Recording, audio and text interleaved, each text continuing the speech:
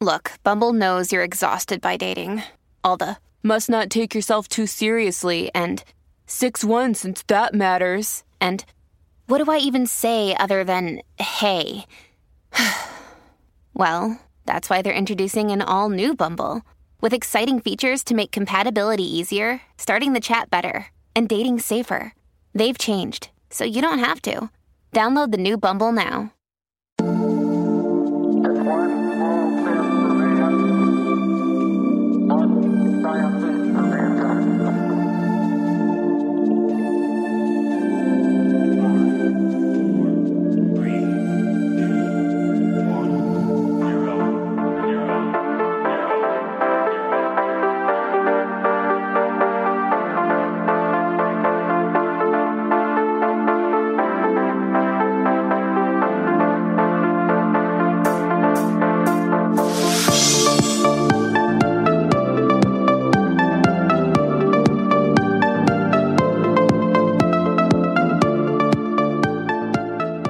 Hello, listeners, and welcome to Ohio Mysteries.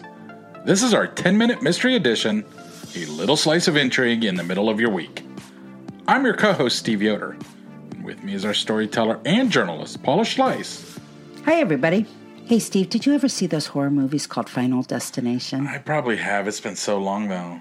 Well, the theme is that somebody has a vision that enables them to prevent a disaster, like a plane crash. But death won't be cheated, and one at a time, it comes to claim the survivors who were supposed to die in the main event. I thought of those movies when I first heard of the case of Elizabeth Hocking, a British woman who was immigrating to Ohio when she survived the sinking of the Titanic, but then died under mysterious circumstances 2 years to the date that her fellow travelers perished beneath those cold North Atlantic waters. Crazy, huh? Yeah, she escaped death one time, but it came back exactly 2 years later. So here's the story of Elizabeth Hocking, with a nod to our good friend Mark J. Price of the Akron Beacon Journal, who wrote about her for his weekly history column several years ago. Elizabeth Hocking, they called her Eliza, had a pretty full life by 1912. She lived in Cornwall, England, where she had 7 children with her first husband, William Hocking, who was a baker. 2 of her babies died, and her eldest son, William, reportedly left for South Africa one day and never returned, but she remained close with her other 4 children. Now, Eliza remarried and had another daughter, but she lost that husband too, as well as that daughter, to epilepsy at the age of 8. There were indications it had been an unhappy, abusive marriage. Eliza took her first married name back and made preparations for a new start on the other side of the ocean. You see, in 1911, her sons George and Sidney and her son-in-law Sibley Richards moved to Akron, Ohio. They lived on Rhodes Avenue and worked in the city's rubber factories. The plan was for them to make enough money to bring the entire family over. Now, 22-year-old George got terribly sick before their first Christmas in Akron, typhoid fever. He left his job at Akron's Diamond Rubber Company and sailed back to England to recuperate, and his mother helped bring him back to health. But Sidney and Sibley kept working, and after a year, they had saved enough money for the big move. So on April 10, 1912, the Hocking family departed for the port in Southampton with their second-class tickets for the maiden voyage of the new luxury liner Titanic, which, of course, was famously billed as being unsinkable. Along with Eliza, who was now 54 years old, and her son George, were her daughters Emily and Nellie, who were both in their 20s, Emily's 2 children, 3-year-old William and 10-month-old baby Sibley, and Eliza's sister Ellen Wilkes. They had been given a big send-off back in their hometown of Penzance. George had belonged to the YMCA choir there, and the entire choir showed up to sing as the Hockings boarded the train for the coast. Death, it would seem, first came calling for Eliza Hocking 4 days later on April 14, 1912. It was 11:40 p.m. when the Titanic, traveling through the dark and forbidding North Atlantic waters, struck an iceberg, and the unthinkable happened. The ship sideswiped the berg, tearing holes through sections of ship that had been walled off from each other specifically to stop a collision from affecting too much of the ship. In other words, the act of trying to avoid the iceberg by steering away from a head-on collision is actually what doomed it. Eliza's daughter Emily described the night, saying she didn't even know what happened till her mother woke her. Here's a quote for Emily. "I had put the children in bed and had gone to bed myself. We had been making good time all day. The ship was rushing through the sea at a tremendous rate, and the air on the deck was cold and crisp. I didn't hear the collision, for I was asleep, but my mother came and shook me." Anyway, her sister Nellie felt the ship rock suddenly. She jumped out of bed and asked the steward what was wrong, but he said reassuringly, "Oh, nothing much, child. Go back to bed." Nellie didn't go back to bed, because after speaking with the steward, she saw people walking up the passageway wearing their life belts. "So I dressed completely," she once wrote, "and by that time the steward told me to go up on deck. My brother George was one of the first to help fill the lifeboats. He told me to get in, and I didn't want to, but he insisted." Nellie still wasn't comprehending what was to come. It seemed like an adventure. She thought it would be fun to get in the boat and be lowered to the water, but she fully expected to be hauled back up so she could go find her mother and tell her all about the experience. It seemed like a much less pleasant affair for Mother Eliza, Emily, and Emily's 2 children. They put on their slippers, pulled coats over their nightgowns, grabbed life preservers, and ascended the stairs into chaos. They were ushered through a dining room to a ladder that led to the upper deck, then instructed to crawl through windows to reach lifeboat number 4. As the boat pulled away, some of the women stood to get a better view of what was happening over the gunwale, but the crew, their hands busy with oars but needing to restore balance, lifted their feet and forced the women back onto their butts. Nellie, meanwhile, was beginning to realize the situation was much more serious than she first thought. Some of the women with her in lifeboat number 16 were fretting about their husbands, and it began to dawn on Nellie that her brother George, who was still on the boat, might be in danger. "When we saw a row of lights go out on the Titanic, we were frightened," Nellie said. "When we saw another row go out, we wanted to row back and get those we had left. Then came a crash, and the whole ship broke in half. All the lights went out. The broken parts went down, and we heard the screams of those left behind. Oh, I want to forget those screams." The Titanic sank at 2:20 a.m. in the early morning hours of April 15, taking more than 1,500 lives. Eliza and Emily, in another lifeboat, said bodies were floating all around them. Sailors in their boat rescued 7 men from the icy water. Hypothermia had made them mad. They were babbling and hard to manage, and other men had to wrestle them down and sit on them to stop them from rocking and overturning the lifeboat. 2 of those men died from exposure before rescue came. Just before dawn, the ship Carpathia reached the scene of the disaster. Eliza, Emily, and Emily's 2 children were pulled from one lifeboat. Nellie was pulled from the other. They described a scene that was full of elation as family members were reunited, and heartbreak as others searched for loved ones they couldn't find. George Hocking was among the missing. Back in Akron, Sidney Hocking was shocked to learn his family was on the Titanic. They were supposed to travel a week later on the Oceanic. Sidney saw his brother George's name among the missing while reading a newspaper account. "If brother is lost, I know it will kill mother," he told the Akron Press. "Just when I was looking forward to a happy reunion, this horrible thing had to happen."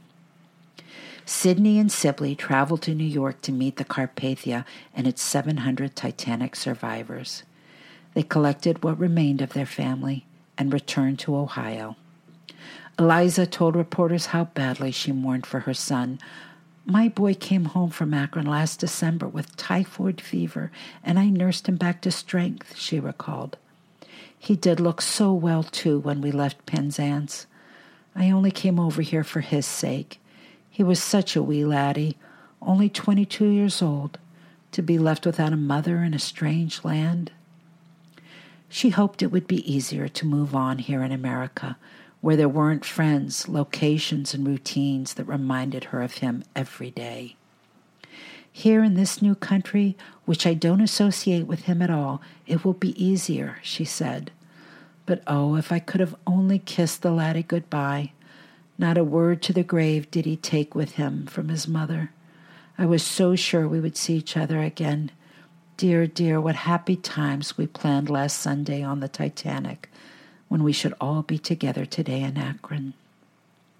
Eliza Hocking never spoke publicly about the Titanic again. Death came again for Eliza Hocking on April 15, 1914. It was exactly 2 years since she sat in that lifeboat, watching the ship sink and fearing her son had gone with it. This time, Eliza did not escape. The day before, on April 14, Eliza took a streetcar to visit her daughter, Emily Richards. Eliza lived on Gale Street in Akron's West Hill neighborhood. Emily lived on Arch Street near the hospital. What happened, nobody knows for sure. She was discovered laying on East Market Street in front of Akron City Hospital. A streetcar conductor saw her lying prone on the strip between the car tracks. The conductor called to 2 pedestrians passing by, and those 2 men turned out to be surgeons. Dr. Charles Norris and Dr. Charles Milliken lifted the unconscious Eliza and carried her into the hospital. According to the Akron Evening Times, the only wound on her body was a deep cut on the back of her head. Eliza never regained consciousness. She was identified by a water bill in her pocket. She died a few hours later and is buried in Akron's historic Glendale Cemetery. But how did Eliza die? At first, police thought she had been mugged. The wound on the back of her head was consistent with someone who was bludgeoned before a robbery. But after learning of her history, others wondered if maybe she was preoccupied with thoughts of the Titanic's anniversary and the death of her son. Maybe she got distracted and walked into traffic. If a car had struck her, the driver never stopped. And circumstances of Elizabeth Hocking's death remains a mystery. Possibly compelled by the loss of her mother, Emily, her husband, and their 2 children returned to England before the end of the year. Sister Nellie married in Akron the year before her mother died, then relocated with her new husband to Schenectady, New York, 4 years later. So of Eliza's children, we know William went to South Africa, George died on the Titanic, Emily returned to England, and Nellie moved to New York. But if you'll recall, I also mentioned that traveling with the family on the Titanic was Eliza's sister, Ellen Wilkes. What became of her may be the saddest of all. After Ellen settled in Akron, her son William came to join her, and they lived together until William died in 1947. His death left Ellen utterly alone. By that time, her sister and all of her nieces and nephews were gone, either dead or moved away. She became a recluse and was discovered by neighbors in February of 1955, living in squalor in a home on Amherst Street, surrounded by years of unopened mail. The home had no running water and no heat, though it was the middle of winter. She was 90 years old by then. She suffered from frostbite, and parts of her feet had to be amputated. She died a couple of months later and was buried in Glendale Cemetery beside her son. That was very interesting, and I have another interesting stats here. Second class on the Titanic. Okay. What do you percentage of women who lived? What do you think? percentage of women who lived? Yes, if you're second class. So was there first class, second class, and steerage? Yeah. Okay. So second class, I'd say 70%. Okay, that's close. It's 86%. Oh, wow, good. Okay. That's compared to the women of first class, 97%. And second class children living. What do you think? I'll stick with your 86%. 100%. 100%. Yeah, right. 86%. Well, only one child died in first class, but that's 86%. Okay. But men in second class, what do you think? Ooh, 5%. Oh, you're close. 8%. 8% compared to 12% or 32% for the first men. 32% in men. first class? Yeah. Wow. So total, if you were in first class, you had a 62% chance of living, and in second class, 43%. Third class, 25% chance of living.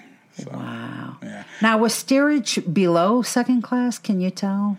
Because you always hear about steerage. Yes. My family definitely would have been coming over in steerage. Right. What was interesting is more third-class men lived than second-class men. Really? Yeah. 13% of third-class men lived compared to 8% in the second class. Wow. That's kind of interesting. I think maybe because they were maybe more street smart and wily, and they knew how to get on those boats. Oh, yeah. Probably. Maybe. Probably. Definitely. All right. Well, that's it for our 10-minute mystery. We'll see you here Sunday for our next regular full-sized Ohio Mystery episode. In the meantime, enjoy the rest of your week, and may all of your mysteries have happy endings.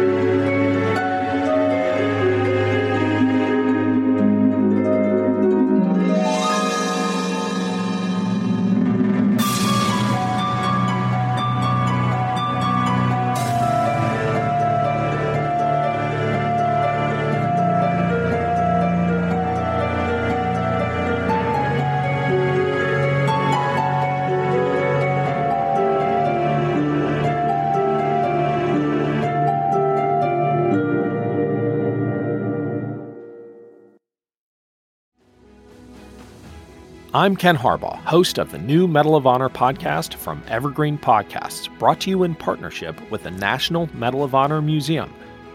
In each 3-minute episode, we'll learn about a different service member who distinguished him or herself through an act of valor.